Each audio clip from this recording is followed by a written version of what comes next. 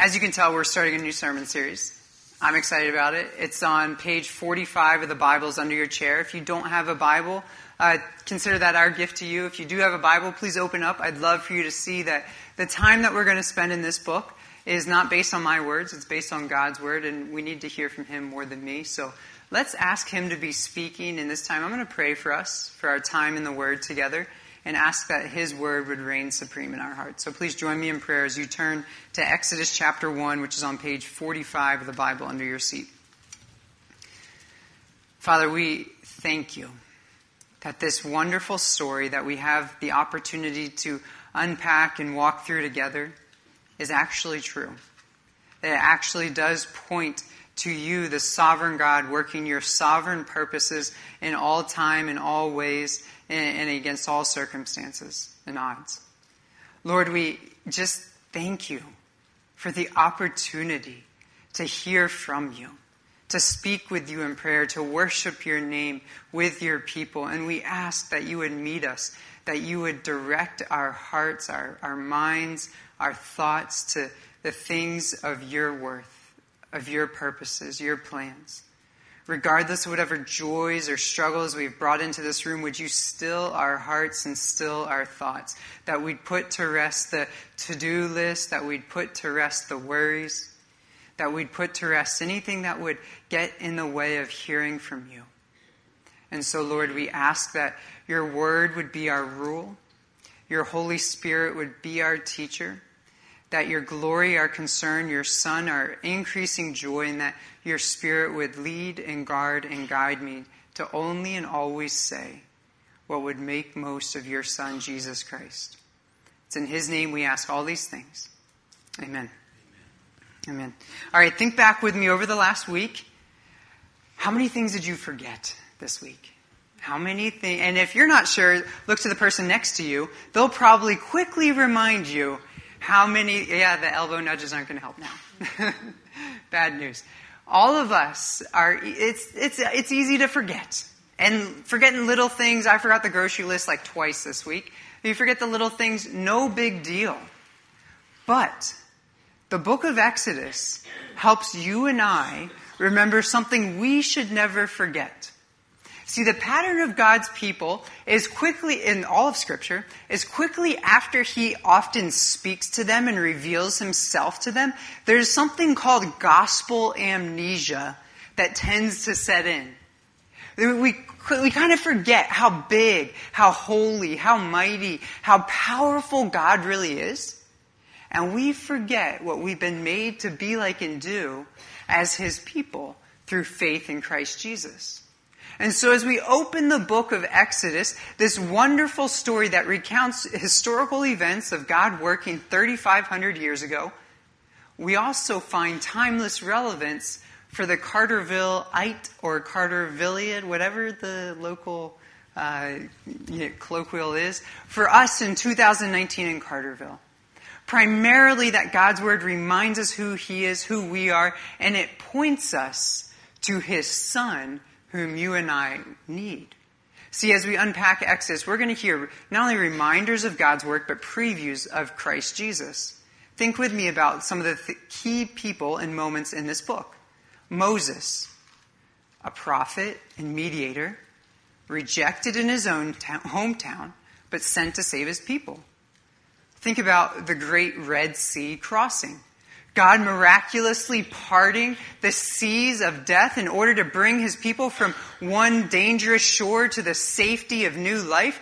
Kind of sounds like Jesus on the cross parting the seas of God's wrath so that through faith in him we can walk on dry ground into eternal life.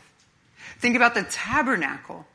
God so desiring to dwell amidst his people that he comes down and sets up residence with them. Then in John chapter 1, what does Jesus do? He tabernacles amongst us. He sets up presence with his people. The book of Exodus is chock full of previews to the Jesus that you and I long for. And so I invite you to listen as we unpack this story over the next couple months with some breaks in between. I invite you to listen with God-centered ears, that you would remember who he is, how great he is, and what he's calling us to be like and do through faith in Christ Jesus. Remembering that God is the God who saves. Hence the screen behind me is the big idea that we're going to come to throughout all of Exodus. And beginning in chapter 1, we see that the God who saves is the God who keeps his promises. The God who keeps his promises even amidst the times of seeming delay in our lives when we're prompted to ask, God, have you forgotten? He's the God who keeps his promises even amidst difficulty when we want to ask, God, are you able to help me? And he's the God who keeps his promises even against death itself. So let's turn to verse 1 to 7 as we begin to unpack and look to the God who keeps his promises first amidst the seeming delays or pauses in our lives. Verse 1 to 7. These are the names of the sons of Israel who came to Egypt with Jacob. So we're opening a book that continues where Genesis left off. God's people now sojourning into a new land, out of the land that they were called out of. Each with his household. Reuben, Simeon, Levi, Judah, Issachar, Zebulun, Benjamin, Dan, Naphtali, Gad, and Asher. All the descendants of Jacob were 70 persons. Joseph was already in Egypt. But then Joseph died, and all his brothers and all that generation. But the people of Israel were fruitful and increased greatly. They multiplied and they grew exceedingly strong, so that the land was filled with them. You guys ever heard a promise that seemed too good to be true? Or maybe you made a promise that was too good to be true? For example, honey, I promise to take the trash out every single week if you let me go hunting or fishing tomorrow. Or I told my wife, hey, Jen, if I change every diaper tomorrow, will you let me have like an hour to nap? Lo and behold, I didn't change every diaper, and she gave me some time to rest. Sometimes we are prompted to make, or sometimes hear, promises that seem too good to be true. Exodus chapter 1, verse 1 to 7, is the beginning of God keeping a promise that almost seemed too good to be true. And this list of names that we can hardly pronounce is the exact evidence of this. See, these lists of names, it says in verse 1, are the sons of Israel who came to Egypt with Jacob. These are Abram's great-grandchildren. Remember, back in Genesis chapter 12, God calls a pagan, desert-dwelling nomad Abram and speaks to him and makes these crazy promises. Listen to the promises that God makes to Abram in chapter 12. Almost sounds too good to be true. Now the Lord said to Abram, go from your country and your kindred and your father's house to the land that I will show you. And I will make you a great nation. I will bless you. I will make your name great so that you will be a blessing. A pagan desert dwelling nomad who did nothing to earn God's favor is desired by God, and God speaks to him and promises to make him great into a great nation and to make him a blessing to others. And he promises to do so even amidst difficulty. His promise to Abram goes forward in Genesis 15. Listen to the promise get even more outlandish. Then the Lord said to Abram, know for certain that your offspring will be sojourners in a land that is not theirs, and they will be servants there, and they will be afflicted for 400 years. Okay, that's not a good promise. No one wants to hear that promise. But there's hope along the way. Verse 14. God says, but I will bring judgment on the nation that they serve, and afterward they shall come out with great possessions. Danger and difficulty is foretold, and yet in Exodus, a rescue is previewed as well. God is promising to deliver even when it seems like there's delay and difficulty and death. And he gives this promise to, it says, verse 5, the descendants of Jacob, all 70 of them, who were now in Egypt, where Joseph already was. All right, let's connect the dots. We're beginning Exodus, continuation from Genesis. How did they get to Egypt? How did Joseph get here? It wasn't an all-expenses-paid vacation where his brothers kindly sent him. Joseph got here because his brothers tried to kill him. And instead of killing him, they said, okay, we'll lighten up on the poor guy. We'll just sell him into slavery to the foreign alien nation who will probably oppress him and put him under their harsh labor. And yet, what those people intended for evil, God used for good.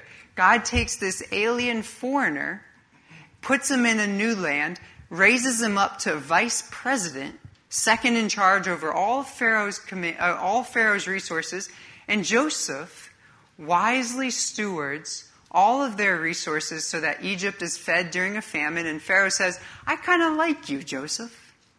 I think I trust you now that you've taken care of my people. Why don't you bring your family, your 70 descendants, into this neck of the woods and let them set up shop?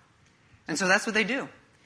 They're allowed to come into Egypt, this new foreign land. But then verse 6, look at verse 6 with me. The story gets a little less hopeful. Then Joseph died. Uh-oh. And all his brothers and all that generation. Okay, so it's been 400 years. It hasn't been like an hour or a week since that promise to Abram that we just read. 400 years since Genesis chapter 12. And here the people of God are in a distant land. Their lineage, ancestor, patriarch, Joseph, seems to have, he has died. And now what are they going to do? If you were part of God's people, what would you be thinking or feeling at this moment? You would know the promise to Abram. You would have that in your head and saying, God, I know what you said. You are going to make us a great people, a great nation. Use us to bless others. Where are you? Have you forgotten us? Are you delaying? Are you abandoning us? You guys ever felt like that? In the midst of your life? You ever felt like, God, I know you've called me to something. I know I'm following you in faith. And yet, where are you?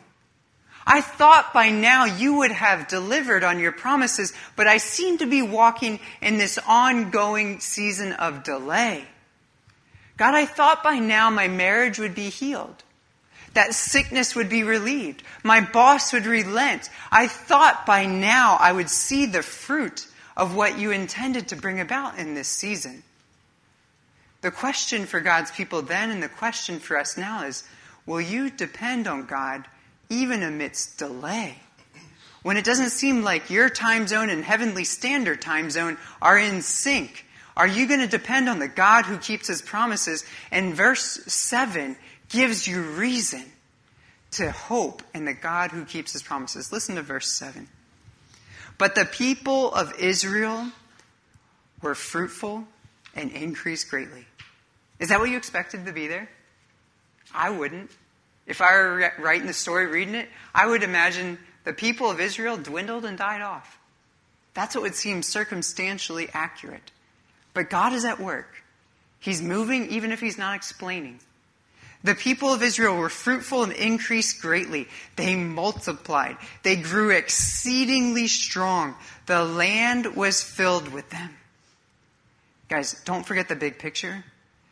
70 no-names venture into the most powerful nation in the world at that time. And by Exodus chapter 12, there are 2 million of them. How in the world do you explain that except for a God who powerfully works to keep his promises to Abram and make a great people into a great nation to bless others? This is the God who is active, not absent. The God who is moving, even if not always explaining in the ways we want. And he turns their sojourning into strengthening. So will you depend on the God who keeps his promises even in the seasons of seeming delay? Even when you feel like, God, have you forgotten? Have you abandoned me?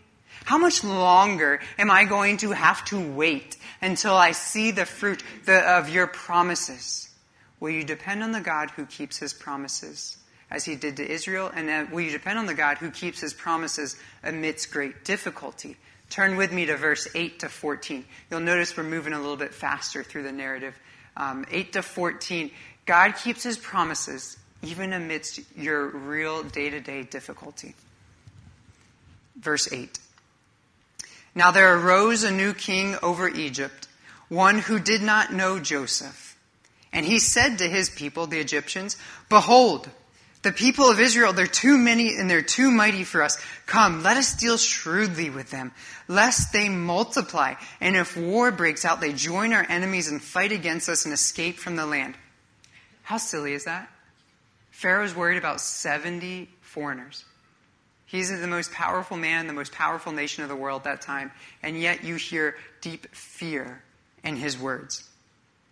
Therefore, verse 11, they set taskmasters over them to afflict them with heavy burdens. They built for Pharaoh's store cities, Pithom and Ramses. But the more they were oppressed, the more they multiplied and spread abroad. And the Egyptians were in dread of the people of Israel. So they ruthlessly made the people of Israel work as slaves and made their lives bitter with hard service, in mortar and brick and all kinds of work in the field. In all their work, they ruthlessly made them work as slaves. Summer vacations are officially winding down. And I don't know about you. I hope this was the case, but not all of our vacations always go according to plan, do they? Some of us have vacations where, no, just heads are shaking. When I was growing up, my parents would take 3 young male children under the age of 10 every summer to Texas in a car, and we lived in Maryland at the time. Can you imagine what it's like driving 3 boys who can't sit still for 30 minutes in a car for about, 2,000 miles over 3 days every single summer? My parents are legitimately crazy. Legitimately crazy. By the time we hit Texarkana, which was day 2 of our 4-day sojourning, I didn't think all 5 of us were going to make it to San Antonio. I knew one of us was getting kicked out. Our vacations, our trips, they often go unaccording to plan. When the Israelites left their nation, their former land, and they entered Egypt, you know what they were probably thinking? This is it. God's going to wipe out Egypt. He's going to make us the new superpower, the new big kids on the global block, politically speaking. This is it. We're going to get in that car and he's going to bring us there. But things didn't go according to plan. Things were hard, and they began to be hard because there is a new sheriff in town, a new Pharaoh. Look at verse 8. Here's where things start to go bad. There arose a new king over Egypt, one who did not know Joseph. Okay, that's highly unlikely that the new Pharaoh didn't actually know who Joseph was. This would be like the new president, not knowing who the former vice president was. Trump knows who Biden is. He just don't care. And so when we hear of this new Pharaoh, not knowing who Joseph was, he knows who Joseph and his descendants were, but he don't care. Joseph, Israelites, who dat? And so what he's saying is, I don't care about state-sponsored protection for these people anymore. He implements state-sponsored oppression. He is so afraid of 70 no-names from a foreign nation that he begins to implement politics of propaganda and immigrant oppression. And it's as ugly in this passage as it is today when the same things happen. Listen to how hard and difficult life was made to be for God's people. Verse 9, and he said to his people, Pharaoh speaking to the nation of Egypt, behold, the people of Israel, all 70 of them, in parenthesis, not in the text, but my thoughts, the people of Israel are too many, too mighty for us. Come, let us deal shrewdly with them, lest they multiply. And if war breaks out, they join our enemies and fight against us and escape from the land. These words are pure evil from a purely evil heart. Pharaoh deals shrewdly. You almost hear echoes of the serpent in the garden, cunning, conniving, trying to work all of his evil intent against God's people and their good. And they're all driven by fear. You notice what he says. These people are too many. They're too mighty for us. What if they join with our enemies? They're going to overtake us. And so Pharaoh, in his fear, begins to sin against others. Begins to harm and inflict others because he's afraid of self-preservation being lost. Listen to how bad it gets. Verse 11.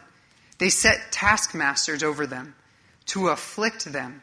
The same word that was used in Genesis 15, affliction, with heavy burdens. They built for Pharaoh's store cities, Pithom and Ramses. They ruthlessly made the people work as slaves, made their lives bitter in brick and mortar, and in all kinds of work in the field. In all their work, they ruthlessly made them work as slaves. This is difficulty with a capital D. This trip into Egypt has gone about as bad as you could imagine. Ruthless, slavery, affliction. Pharaoh's so afraid of his own self-preservation that he has these people build store cities, Pithom and Ramses. Essentially, these are just like military bases up in the northeast corner of Egypt where invasion was likely. Pharaoh's saying, I'm so afraid of you and outside foreigners coming in that I want you to build my fortresses for me. This fearful Pharaoh is sinning against God and others because he's afraid for his own well-being. You and I wouldn't do this, would we? We wouldn't, in the midst of great fear in our lives, turn away from dependence on and trust in the God who always provides and instead potentially get angry at others, sin against God and say, I don't want to depend on you, I want to go my way. I don't think I can have enough patience with my spouse, with my in-laws, my kids, my boss. And so fear of not getting your way turns into sin against God's way. Maybe you're afraid of not having the approval, the affirmation of your colleagues, your supervisor at work. And so you begin to compromise character for their applause. Maybe you're afraid of the realization that finances are dwindling and you don't know how to provide, and so you begin to hoard up instead of generously give. Maybe you're afraid that retirement that you've always envisioned down at the beach or every day with the grandkids is being threatened by some future job difficulty. And so what you're tempted to do is take a second job, overbook the calendar, avoid responsibilities in the home and the church in order to secure maximum comfort later. How in your fear might you be tempted to depend on self and deny God and his ways, instead of depend on the God who keeps his promises? See, this passage does indeed confront the sinful Pharaoh in us, but it also has good news for the suffering Israelite in us as well. See, you might hear this passage and you're thinking, well, I so agree and affirm that affliction and burden, that's part of my life. Like if Jameson were to ask me, how are you doing today? I couldn't honestly look him in the face and not say afflicted and burdened. Struggling with the realities of day-to-day life in this world. It might not be Egypt. It's not Egypt for you. But it might be the difficult health crisis, that chronic pain that you go to doctor's appointment after doctor's appointment and you don't get the relief that you want. Maybe it's the difficult marriage where it seems like no matter what you say to each other, it just jumps into an argument within 2 sentences. Maybe it's the kids who won't sleep. Maybe it's the in-laws who have really high expectations and differing from you. Maybe it's the boss who won't relent. What is the difficult moment or difficult situation that you're struggling with? And where do you run for help amidst that? See, God wants us to see that we can trust in him who keeps his promises amidst difficulty, and he gives us verse 12 to help us do so. Verse 12 comes in between the middle of all this. Listen to verse 12. But the more they were oppressed, the more they multiplied, and the more they spread abroad. That's the good news. That's the hope for God's people. God is active, not absent. These 70 no-names, they should have died off. They should have been killed by the greatest power of their day, Pharaoh, the evil king. But the sovereign eternal King says no. The sovereign eternal King says, I will multiply my people. I will strengthen them amidst sojourning and slavery. And what Pharaoh has meant for evil, I will use for good. See, there is great hope for the sinner, for the Pharaoh-like garbage that comes out of your heart and my heart. And there is great hope for the sufferer amidst us. And the hope that we find is not in Pharaoh, it's not in ourselves, it's in Jesus. It's in the Jesus who Exodus 1 previews and points forward to. See, Jesus is the only one who suffered every single difficulty that you and I should suffer for our sin, but he suffered it for us so we wouldn't have to for eternity. He was pierced for our transgressions and crushed for our iniquities. The punishment that brought us peace was upon him. And by his wounds, we are healed. Guys, he lived perfectly. He never sinned. And then he died sacrificially and rose victoriously. He suffered unjustly, the only one who ever suffered unjustly, so that in all of our difficulty, in all of our sin, we can know that we are forgiven if we trust in him, and we know that we have a faithful high priest that sympathizes with us. See, Hebrews 4 tells us that because Jesus died for us and now lives in us, we have a high priest who sympathizes with us in our suffering, so we can, with confidence, draw near to the throne of grace and receive mercy and grace in your time of need. So whether this passage reveals the sinful Pharaoh garbage in your heart like it does in mine, whether it prompts you to depend on God in the midst of great difficulty like it does in my life as well, run to the Jesus who suffered every difficulty so you wouldn't have to, the God who keeps his promises amidst every difficulty you will ever face in this life. And finally, this is the God who keeps his promises even in the face of death. Turn with me to verse 15 to 22 as we conclude our time together. God keeps his promises amidst delay, difficulty, and finally death. Verse 15. Then the king of Egypt said to the Hebrew midwives, one of whom was named Shiphrah and Puah, the other Puah, when you serve as midwife to the Hebrew women and see them on the birth stool, if it's a son, you shall kill him. But if it's a daughter, you shall live. This is bad news, getting worse for God's people. Pharaoh is so scared that he takes his oppression and he turns it into genocide. And he charges Shiphrah and Puah, the lead charge nurses, like the head of labor and delivery, essentially, for the Hebrew babies. He says, I want you to make sure that all the Hebrew babies are killed. I want to wipe these people out. And what you anticipate them doing is obeying Pharaoh because if they don't, they're likely going to die, but they don't obey Pharaoh. Listen to what they do instead. Verse 17. The midwives feared God. They could have been killed at the drop of a dime, or the drop of a hat by Pharaoh. But they feared God, and they did not do as the king of Egypt commanded them, but they let the male children live.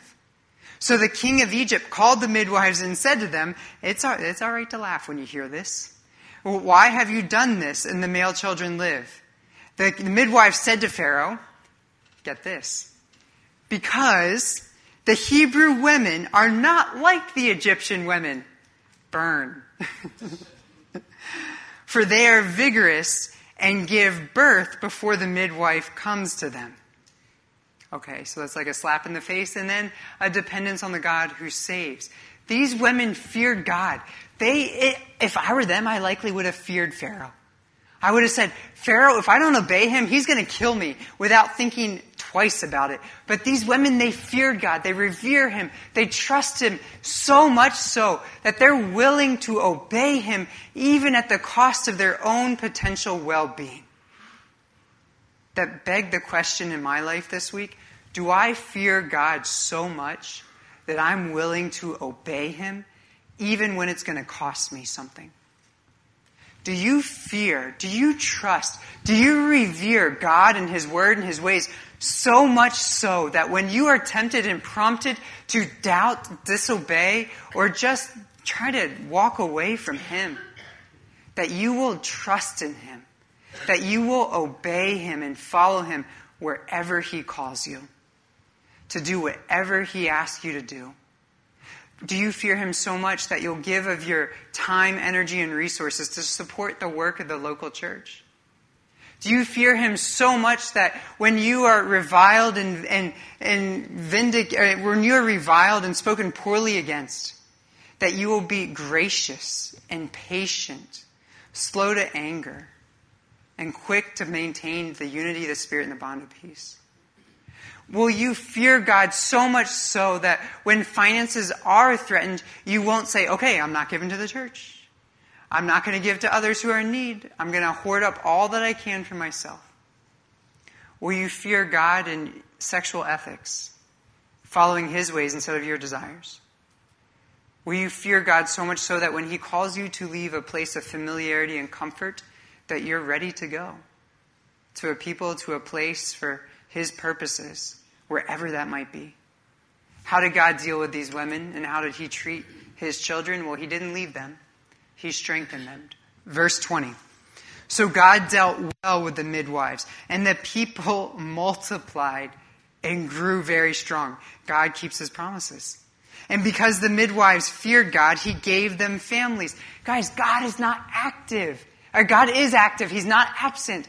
We do not have a silent Savior or a distant deity. We have a God who keeps his promises. Even when it looked like death was imminent for his people, this is the God who's moving, even if he's not always explaining, and even against one last-ditch effort from Pharaoh to wipe them all out. Verse 22. Then Pharaoh commanded all his people, every son that is born to the Hebrews you shall cast into the Nile, but you shall let every daughter live. Pharaoh says, forget the Hebrews, forget Shipras and Puas. I'm sending my own people in. I'm going to have them put all the babies in the Nile. The river along which all society was built also served as their sewer system. Essentially, Pharaoh is saying, flush the babies down the toilet. How evil. How ugly. How dark. Exodus 1 closes, and you think that the only thing that's possible is death. That's it. How is there ever going to be an Exodus 2?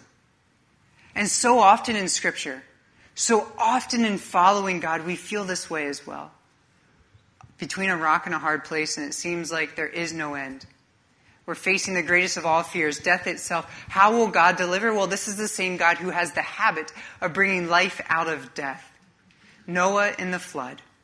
Israel out of Egypt. Jesus up from the tomb. Guys, the reason we follow and trust the God who keeps his promises is because this is the God who gives his son to live perfectly in our place. To die sacrificially for us, but then also to rise victoriously. The God who keeps his promises is the God who brings life out of death. If ever there is someone to trust amidst delay, amidst difficulty, and the face of every fear, including death itself, it is that God brings new life out of that empty, dark, dead tomb 2,000 years ago. That is the God who keeps his promises. So today, my question for you is this.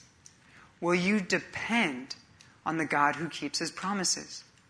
Amidst the seasons of delay, amidst your present difficulty, and amidst every fear, including the fear of death itself, will you depend on the God who keeps his promises? And the way I invite you to do this week, practically, is to confess your doubts, your difficulties to the Lord, and then to store up his word in your heart. What we need is we need to hear verse 7. We need to hear verse 12. We need to hear verse 20 of this passage over and over. We need to hear promises like God will deliver his people from every affliction. The Father of mercies, God of all comfort. The Psalm 34, verse 19. Write that down in your journal and take it home this week. And depend on the God who keeps his promises.